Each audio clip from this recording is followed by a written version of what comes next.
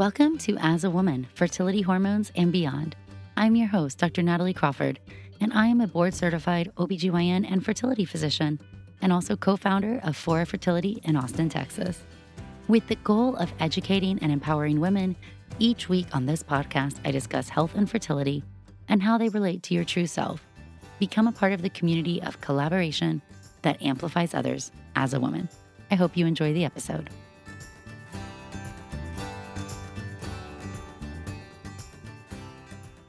Hello, friends, and welcome back to the As a Woman podcast. This week, we are talking about your hormones and understanding them. Just a basic review of how your hormones work and what that means to have your hormones balanced or not balanced, or what each of them actually do and mean. So that is what we are going to do, a deep dive. You know, I am very passionate about you understanding your body, and your hormones are the basic building blocks that control how your body works. Before we dive into that, we are going to talk about this week's fertility in the news, which is something, I have personal experience with. So this is an article in The Cut in New York Magazine. Would you work in an Amazon warehouse just to get pregnant? Women are pulling graveyard shifts and backbreaking jobs to pay for IVF. Y'all, I'm a fertility doctor here in Austin. There is an Amazon here, and I have had patients get jobs in the Amazon warehouse for this reason. So this is a really personal thing. So let's dive into what this says. So now we know that many fertility benefits are offered as a benefit package for certain employers, and Amazon is definitely one of those. Another notorious one is Starbucks. And people are finding out in Facebook groups and then applying for these jobs, often as second line jobs or night shift jobs or really odd hours, in order to be able to tap into the benefit program.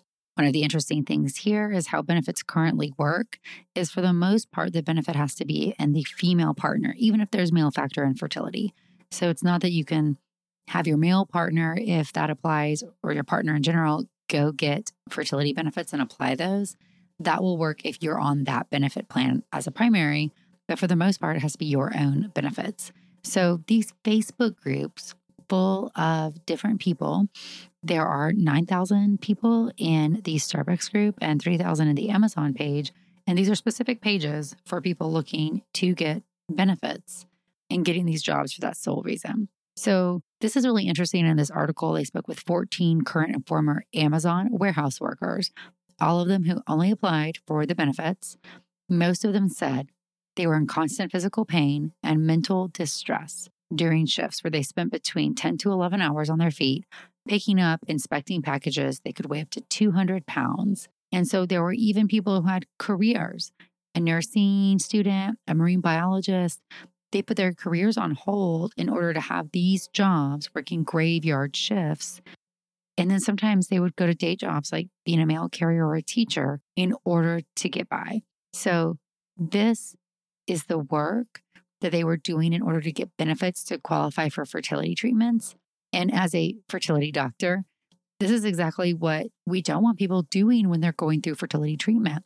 We don't want you working 24/7, never sleeping, being extra stressed, physically challenging your body, lifting all this weight. Like, that's not what we actually want, and that's not what's best for you.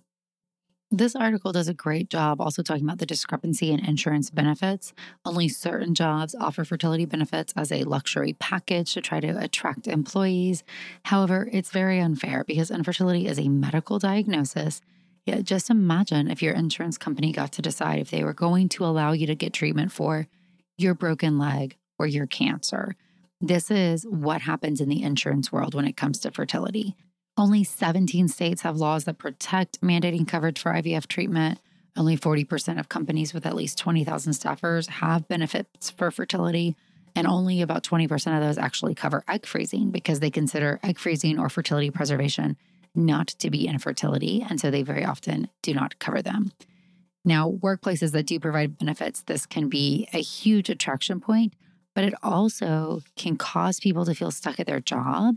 And one of the reasons why Amazon is so attractive is that it's relatively easy to get a job as a warehouse worker, background check, and a drug test. And your insurance coverage starts on day number 1. So if we compare to other places, you might have to work there for 60 or 90 days or 6 months before you get benefits or take interviews or pass other rounds. Amazon essentially is going to let you in. And so it might wreck you mentally, physically, and emotionally. Somebody actually is quoted saying, she worked at multiple companies to fund 3 rounds of IVF, scrambling during rush hour at Starbucks or lugging 50 pounds of animal feed at a Tractor Supply store is nothing like the pain and torture of Amazon. So not everybody has an Amazon horror story, and certainly I've had patients who worked in their warehouse and they now have a baby to show for it. So I don't want to act like this is a bad thing, companies providing fertility benefits, but instead I do think it's really eye-opening how discrepant this is, meaning not everybody gets access to these benefits, and really just shows what people will do and what extent they'll put their body through in order to be able to have access to care. Infertility does not discriminate, and really we need to be advocating for care for all. I'll be honest that I'm fearful, as are many other fertility doctors, that we're going to see even further limitations since the Dobbs decision and the reversal of Roe v. Wade, meaning it will be even harder and harder to get pregnant or get access to fertility care in some states. And that's a very scary thing. I'm glad that Amazon and Starbucks and other companies offer fertility benefits, but we really need more commercial insurances and more people to offer benefits so that people don't feel like they have to work a second job, stay up all night, stocking shelves in the warehouse. That should be a huge red alarm to what people are doing in order to just get access to care. It's a great article. Definitely recommend that you read it.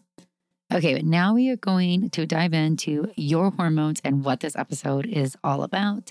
I am so excited to talk to you about the basic building blocks of your body. First of all, let's just think about what hormones are. Hormones are proteins that are made from our endocrine glands, and they control our entire body. Your hormones work together, and your organs work by interpreting hormones and then changing their secretion and response.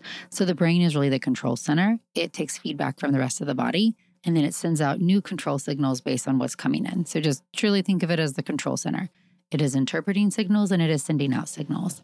I have said before, the brain is blind, or it's in a different room. It has no idea what is actually going on at the different organ levels. So it doesn't know what your adrenal glands are doing, or your ovaries, or your uterus, or anywhere. It can only tell the signals that it's given. So we'll use the ovaries because that's an easy example for most of my listeners. So estrogen is made from the ovary.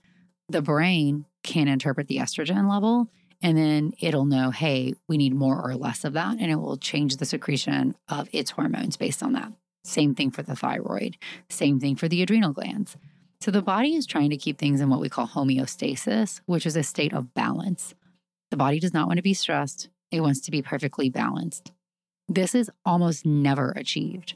So just understand when people say, I need to balance my hormones, your hormones don't work that way. Your body is a living, breathing thing that changes every single day in response to your world and your environment. And your needs are different when you wake up and in the middle of the day and when you go to bed. So in understanding that concept is important.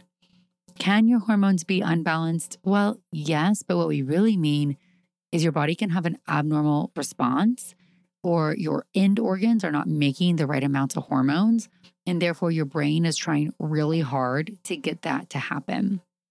So sometimes there's disconnect between these organs, and that's true hormone imbalance. But really what happens most of the time when people say their hormones are not balanced is that their end organs are not making hormones in the right way for some reason, and their brain is showing us signs of that based on how it is responding. So remember that the body, trying to be in homeostasis, just wants to metabolize its food, have enough energy to maintain your weight, and keep your life nice and happy. Now, when you're stressed for a variety of reasons, your body responds appropriately, and it's meant to do this. Oh my gosh, there's a bear.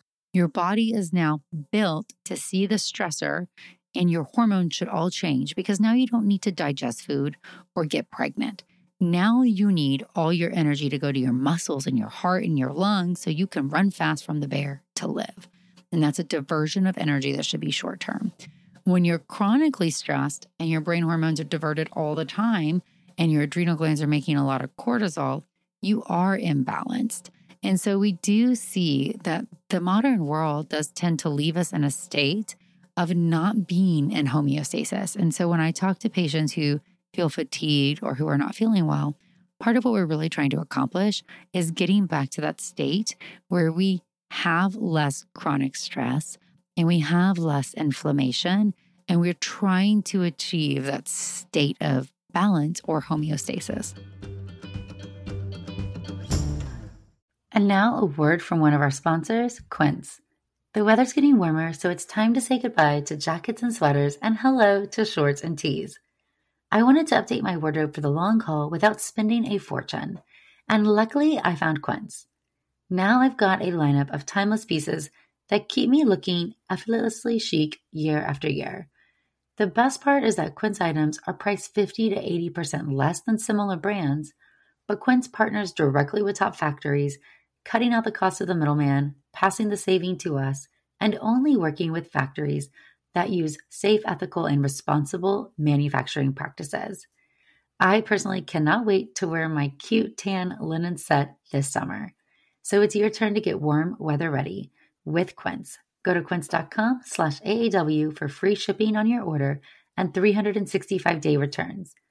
That's QUINCE.com/AAW to get free shipping and 365-day returns.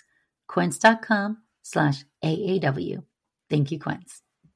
And now a word from one of our sponsors, Ritual. Did you know that women were excluded from clinical research policy by federal law until 1993? But women belong in scientific research. They're essential, and Ritual knows this. I choose Ritual multivitamin every day because it is easy to take, and I know that I am getting high quality and traceable ingredients in a clean and bioavailable forms.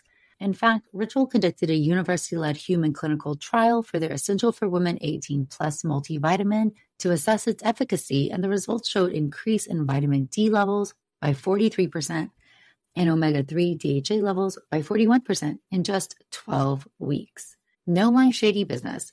Ritual's Essential for Women 18 Plus is a multivitamin that you can actually trust.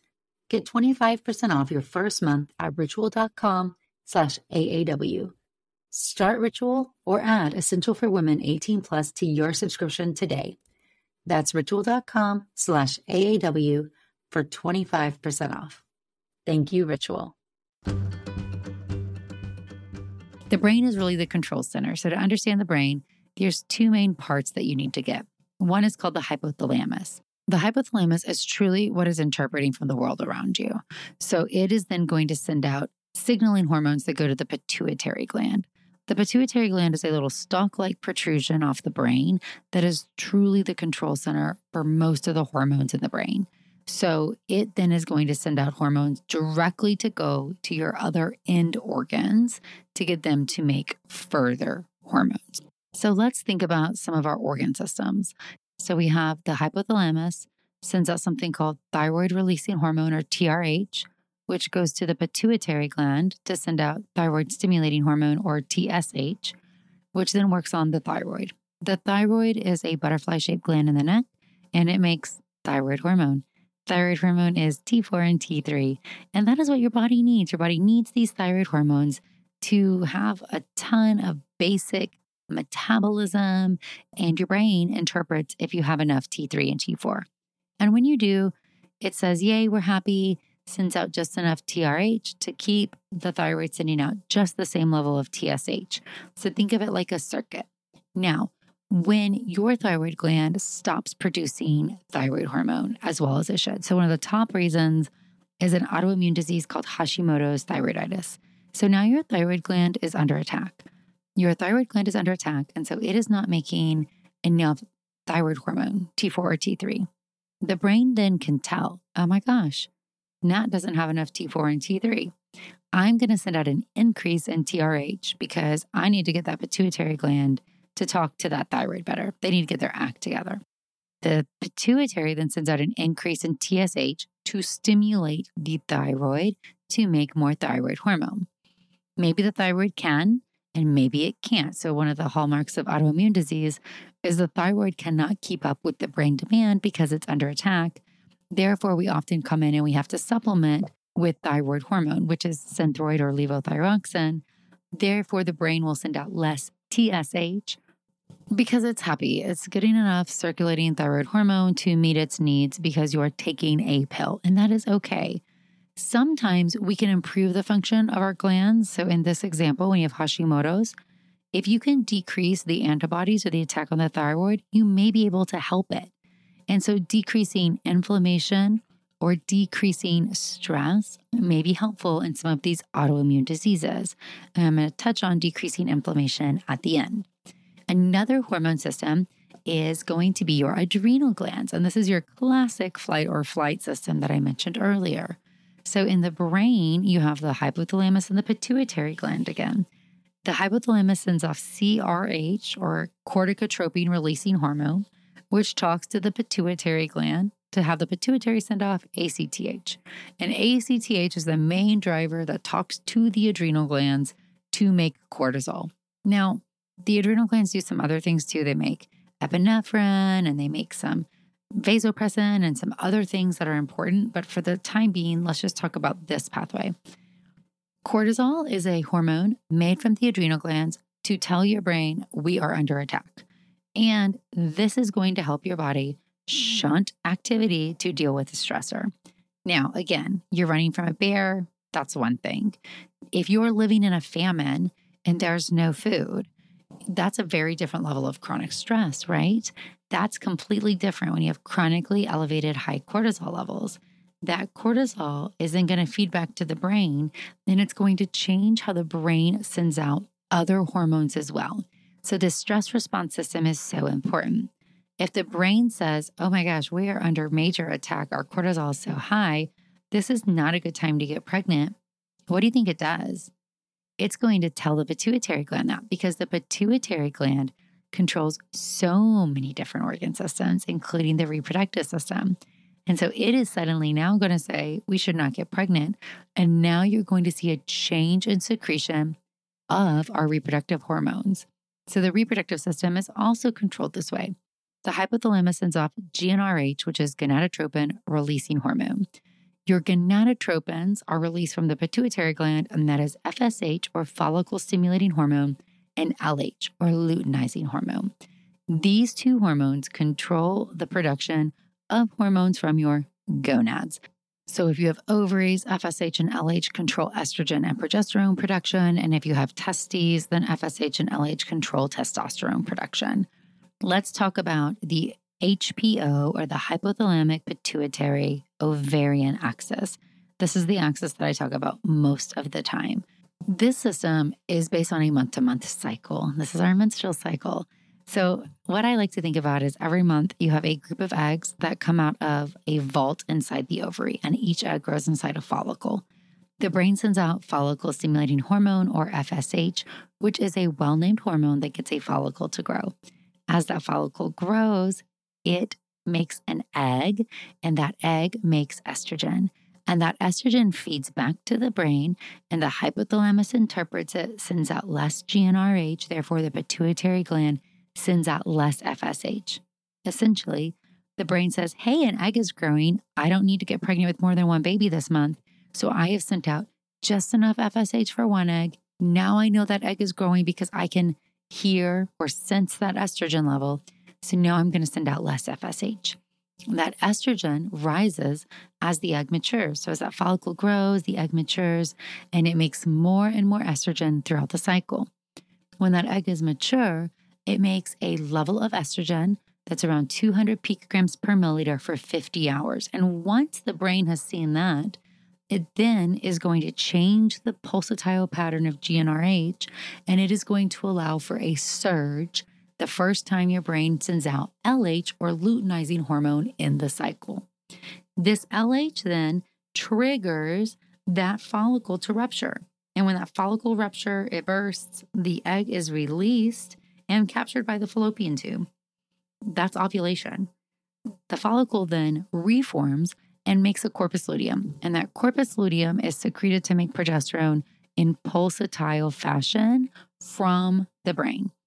So GnRH is secreted in different amplitudes, which allows LH to be secreted in pulses, allowing the corpus luteum to make progesterone peaking and troughing anywhere from 3 to 40 nanograms per milliliter at any course or any moment in the luteal phase. And then what's going to happen is if you are not pregnant, the corpus luteum has an expiration date. It only lives about 12 days. It then stops making progesterone because it dies, and then your progesterone levels drop. Along this, what's been happening at the same time with this HPO axis, when your progesterone starts dropping, the brain gets the sensation like, hey, we're not pregnant, and I'm going to start growing a new group of eggs. So FSH starts rising again, trying to get the egg stimulated for the next month. The uterus does not make hormones, but it responds to them. So it's a hormonally responsive organ. So when that egg is making estrogen, the lining or the endometrium inside the uterus is growing. So you get this endometrium growing in response. When you ovulate and you make progesterone, that opens and closes the implantation window. And then if there is no pregnancy, that withdrawal or that drop in progesterone is a signal that it's time for you to have your period. And then you get a menstrual cycle, you get your period. And then you start growing a lining all over again with the next egg. Now, we will often say that the period is your vital sign because you can't tell what's happening at your ovaries. But if you're getting a regular cycle every month, then you automatically know that your HPO axis is intact and functioning. Nothing else is going to give you a cycle every month. That is also telling you that the other hormones that come from that pituitary gland, close to FSH and LH, are functioning at least relatively normally as well. And that's because if they are not, you're going to see period changes.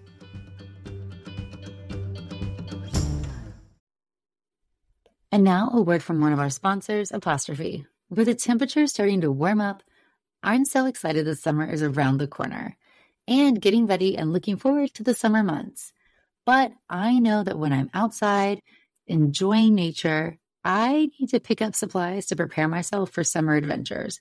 And if you want to get your skin glowing in time for summer, it's time for you to get started with Apostrophe, who is sponsoring this episode. Apostrophe's goal is to help you feel confident in your own skin. So whether you're dealing with breakouts, signs of aging, or acne scarring, Apostrophe will help you love the skin you're in. I personally love that you get access to an expert dermatology team, a tailored treatment plan. It's simple to sign up for your first visit, and there is no in-person appointment or trip to the pharmacy needed. We have a special deal for our audience. Get your first visit for only $5 at apostrophe.com/AAW when you use our code AAW. That's a savings of $15. This code is only available to our listeners. To get started, just go to apostrophe.com/AAW and click Get Started. Then use the code AAW at sign up and you'll get your first visit for only $5. Thank you, Apostrophe, for sponsoring this episode. The pituitary gland's a limited space. I always think about it like a punching bag, like hanging down from the wall. And so if one area is overactive, it's compressing the others. It's a set amount of space. And so a good example is when the pituitary gland starts making a lot of prolactin. That's another hormone that comes from the pituitary gland. Now, prolactin works for a variety of reasons, but it's mostly known as the prolactation hormone. It's the hormone that gets you to lactate or have milk when you're going to become pregnant. Now, when prolactin is being produced in excess, you can start to see something called galactorrhea or having leaky, milky discharge from your breast. But you'll also see that it changes the secretion of the other hormones in the pituitary gland. So you can get thyroid abnormalities and you can get ovulation abnormalities. And there's actually well-described phenomena where we see abnormalities the higher that your prolactin gets. So a mild elevation is going to cause a luteal phase shortening. So your follicle's not making enough progesterone. It's a mild ovulation disorder. When you get to a medium level of prolactin elevation, you're going to see more severe ovulation abnormalities, irregular periods. And at high levels, you're going to have frank amenorrhea because the brain will no longer be sending out FSH to get an egg to grow. So that's a great example of how these pituitary hormones also interact with each other. Another one is something called functional hypothalamic amenorrhea. So you already heard me talk about how the hypothalamus is the main control center for interpreting your body's hormones. So what happens when it interprets that things are not good to get pregnant? That's really what this is. the brain interprets it's not stable enough to get pregnant. Now, this can be from a variety of reasons: chronic disease, low calorie intake, high energy expenditure. It can be from high stress levels, from medications, a variety of things. But the most common is some stressor feeds back to the hypothalamus. The body is chronically stressed, and common ones can be some eating disorders or our athletes who are gymnasts or figure skaters, expending a ton of calories for your body mass. We've also seen chronic diseases, specifically like GI-based, like Crohn's or ulcerative colitis, new diagnosis of cancer. We've also seen just high stress levels. Going through a traumatic period of your life can cause your brain to shut down. So the hypothalamus interprets that your cortisol level is too high. And so in response, it is going to send out less GnRH and therefore not send out FSH and LH. So now you are not sending out the hormones from the brain to get the ovary to allow an egg to grow and develop and ovulate. Largely tied back to the idea that it is conserving our energy to try to help you heal or have the energy from the stressor. So you either need to heal or you need to fight. It doesn't know, but you can't ovulate during that time period. And so it is diverting your resources to what your brain has deemed more important. One of the hardest things about FHA is that you can heal, and it can take years for the brain to feel confident that the stressor is gone. Isn't that crazy? You could have anorexia, terrible disease. You go to recovery for it. You gain the weight.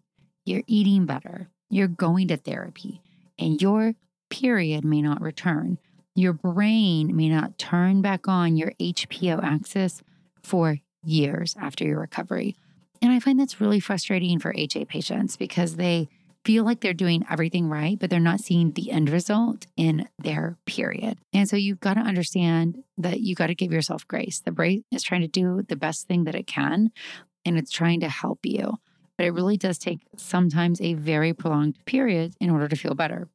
Opposite for prolactin. If there's a prolactin abnormality, you take cabergoline or bromocriptine, which are medications that lower your prolactin, boom. Suddenly that pituitary gland is going to send out FSH more regularly, and your regular cycles are going to come back. And we've seen this happen in studies. So the etiology of why you're potentially not having periods is going to totally determine what is going to be needed in order to make things normal or more balanced again. Even though we silo these organ systems out and we say, okay, this is the brain, this is the ovaries, this is the adrenal glands, this is the thyroid, this is the pituitary. The reality is they're all functioning together like one lovely puzzle at all moments of the day, and they're dependent on the others in order to act normally. And that's important because too often in medicine, we view one organ system at a time. That's because that's how doctors are trained, right? You can't just be an expert on everything. So you're going to become an expert on the heart and you're a cardiologist. You're going to be an expert on the brain and you're a neurologist. There's all these different medical specialties dealing with the different organ systems, but you have one body and it is interpreting your entire world around you, everything you put in it and on it and you're exposed to and you experience, and it is responding appropriately. So when we talk about what is keeping these organ systems intact, it's really what is going to keep your body in the best level of homeostasis or balance possible. Your world is influenced by the things in it. So food, we already know that leaky gut is a real thing, meaning your intestine is permeable when you eat things that cause high levels of inflammation. It changes your hormone secretion. And we know that that can also predispose to autoimmunity. We know that when you have autoimmune disease, your body needs to heal from this in order to be in homeostasis. And so how do you do this? First of all, let's just think some basic principles of decreasing inflammation and understanding our body. We'll say number one, your period is one of the only outward vital signs of this. If your period's abnormal, you need to get medical help to see if you can find the cause. That may require medical treatment. Not everything can be cured naturally or with lifestyle, and that is okay. Number two, you're going to have a really hard time healing anything if you don't sleep. You need to sleep. You need to get at least 7 hours of sleep per night. If you can't sleep, you need to do some things to help you sleep. Put your phone across the room, take melatonin, don't be on screens, go to bed at an earlier hour, stop watching TV. You need to think about it and figure out what's going to help you go to sleep. At the same time, every day, waking up and going to bed at the same time every day, set your body in a good circadian rhythm, which is really helpful for hormonal secretion. Our hormones are made to be secreted at different times of the day. We also are going to want to look at how do we control what goes in and on our body. This is not brand new rocket science. Whole foods are always going to be better for you than fake foods, right? The foods that you can find in the world around you, fruits, vegetables, whole grains, plant-based protein sources, lean animal meats. That stuff's all going to be better than processed foods, artificial sugars. Fruit sugars don't count. Those are nature sugars. Your artificial sugars, your processed foods, your fast foods, your fried foods. That's not real. Doesn't mean you can never have that stuff. And I tell patients this all the time. And I say this in my course, in the Enhance Your Natural Fertility course. You are allowed to enjoy your life. You can eat anything and everything you want to. But I want to challenge you to make decisions each day that treat your body kindly so that you can enjoy the cake on your birthday and those other moments. If you treat your body kindly with your choices, most of the time, on most days, you're doing enough. That doesn't mean this is all or nothing. Oh my gosh, I ate the cake, everything is lost. But it means every single time you eat food, you're making a choice. And I want you to pick the kind choice for your body. The world around you with toxins, plastics are a huge one. You need to look at your world. How do you remove plastics? How do you remove BPA? How do you remove Teflon? How do you control what's in your products? That stuff matters. Endocrine disrupting chemicals are real. They have a really good name. They disrupt your endocrine system. Proven science. We know it impacts ovarian reserve, response to IVF and other treatments. So of course it's going to impact your natural fertility as well. And then I want you to look at how do you decrease stress? And this is not a one size fits all. For most people, there's some exercise that's going to do it, but beware, some exercise can actually increase your cortisol levels even more, like HIIT exercise. So what can you do to move your body 30 minutes a day, 5 days a week? Maybe it's 3 times for an hour, you go for a walk. Maybe it's 20 minutes, various times. It doesn't really matter to me. It matters to you. But move your body. That usually is a big stress relief. And then what about counseling or journaling or meditation or mindfulness or talking to a friend or a walk with the birds or acupuncture or yoga? I don't care. You need a moment where you can feel, that's that cortisol releasing. You've got to feel that sensation. How do you tap into that? That's a personal thing, and I want you to think about that. So this is a really basic primer on your hormones, super brief. There's so much more that goes into it all. I'm going to answer your questions in the FFS for fertility's sake, but I do want to say I have a course called the Enhance Your Natural Fertility course. We have over 200 members. It's a rock star, awesome course. It is a self-paced progressive course where you can learn all about your body and your fertility. We have a private group and we have monthly Q&As where you can get all the support that you want about your body, your hormones, your health, your fertility, your lifestyle. And the feedback has been so amazing. I'm so glad everybody's loving it. If you want to learn more about that, you can go to nataliecrawfordmd.com and click on the button for the course. For fertility's sake is our weekly Q&A segment. You can ask these questions on my Instagram. Every week on Monday, there will be a question box, or you can call in to the new voicemail line. So you can call 657-229-3672. That is 657-229-3672. And we are going to give priority to voicemail. So if you have a question, please call us out and we will be answering your questions every Monday. And then we will do some Q&A topic episodes coming up soon with some of your submitted questions. All right, how long after a successful IVF would you recommend somebody try for number 2? This is a common question and every clinic is going to be a little bit different.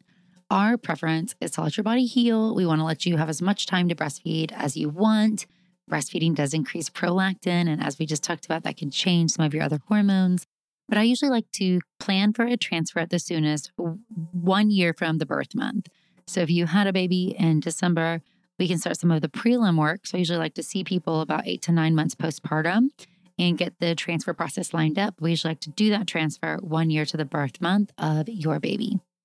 Number 2, best thing to do to prepare for an FET in a couple of weeks. You need to start making those good, healthy habits that you want your baby to be exposed to. We know that epigenetics are a big thing, and that means that your body and environment when you're pregnant are going to control the genes that are turned on and off for your baby and set them up for a whole life of different risks. We also want you to have the highest chance of success with that FET as possible. So some of those things we just talked about for dropping inflammation: get sleep, find a good stress management system, start eating nice, whole, healthy foods. You do need to be taking a prenatal vitamin with at least 400 micrograms of folic acid. I also recommend vitamin D, at least 1,000 international units a day, and omega-3 fatty acids. That's going to be DHA and EPA. Many prenatal vitamins have those added to them. And I want you to be moving your body, just because going through IVF and preparing for a transfer can be a very stressful process. I don't love you training for a marathon, trying to get your personal best right now. That's not the goal. The personal best goal you're shooting for is a pregnancy. We consider the steps before a transfer feed and breed. Feed and breed, meaning nourish your body so it feels confident it can support a pregnancy. Not a time for a fast. Not a time to be starving yourself, restricting your calories. No, nourish your body with lots of those whole foods, variety of colors, lots of good vitamins and nutrients. Take that prenatal vitamin, move your body, do yoga, go on walks, be out in the sunshine. That's really what I encourage people to do, because there's so much, even in the perfect world, you could do all the things right. You can't always control the outcome. Not every transfer is going to be successful no matter what. And very often there's nothing you may do wrong, but set yourself up for success. All right, 2 of 9 embryos test normal after my first retrieval, and I'm going for another. What questions should I ask my doctor? First of all, is this expected based on my age, or was this greater or lower than you would have anticipated? That would be a really normal expectation if you're age 40. That would be a very abnormal expectation if you're age 30. So one, I want to say, hey, what would be normal for my age, and what is this? Number 2, were there any clues on what went wrong? Did I have a normal embryo progression through culture, or did less embryos make it to the testing stage? Were some of the embryos the same genetic abnormality? Did I have any mosaic embryos? What can we do to try to improve my egg or the sperm quality? Are there supplements I should take? Are there changes to the protocol you would make again to try to see if we can get better outcomes? I just gave you a whole list of questions, so write those down and ask those to your doctor. 1 miscarriage and 1 ectopic. Should I continue IUI or move on to IVF? I've not conceived in a year. Personally, I would say if you've had 2 pregnancies, both resulting in loss, and now no conception in a year, strong consideration for IVF, especially since one of them was an ectopic pregnancy. An ectopic pregnancy is a tubal pregnancy. We have this conception that if you get a test and your fallopian tubes are open, that's all they need to be, open. They'll get the job done. But that's not how simple it is. Your tubes have a function. They do have to be open, but that's the low bar. They also have to be able to move to help transport that egg. The egg and sperm have to fertilize there, meaning the environment has to be right, the right pH, the right nutrients, not toxic. And it has to help move that embryo into the uterus. So the tubes are really important. Having a prior ectopic is a big sign that the tubes may not be able to do the job. And so I would definitely at least have the IVF conversation and understand what the process is like with your doctor. Genetic carrier screening, pros, cons, and thoughts. I am a huge believer in genetic carrier screening. So this is when you and your partner are screened with a blood test for usually somewhere up to about 200 silent carrier or autosomal recessive diseases. These diseases are things that you often have no symptoms for at all, but they are passed along in the family. However, if 2 people have the same disease and get pregnant, they might have a high risk of having a baby that could be severely impacted. Some of these diseases are life-threatening or completely non-survivable. And I've had patients with diseases you've not heard of, like Bardet-Biedl or Pearson syndrome, and they have had babies they've had to terminate or they've had to bury after birth, and it's been a traumatic, devastating process. And if I could save you from that, I would. And the way to save you from that, and if you and your partner are both carriers for the same genetic disease, you're going to talk to your doctor about IVF surely and solely for the reason of genetic testing to try to have the healthiest baby possible. And I have patients who do that. When you find out you're co-carriers for the same condition, you're going to undergo genetic counseling so you can learn more about it. And then you can go through the IVF process and we can make probes to test exactly for where that gene is.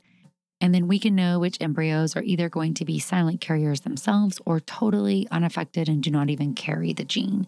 You can't make decisions on data you don't know. I say that all the time.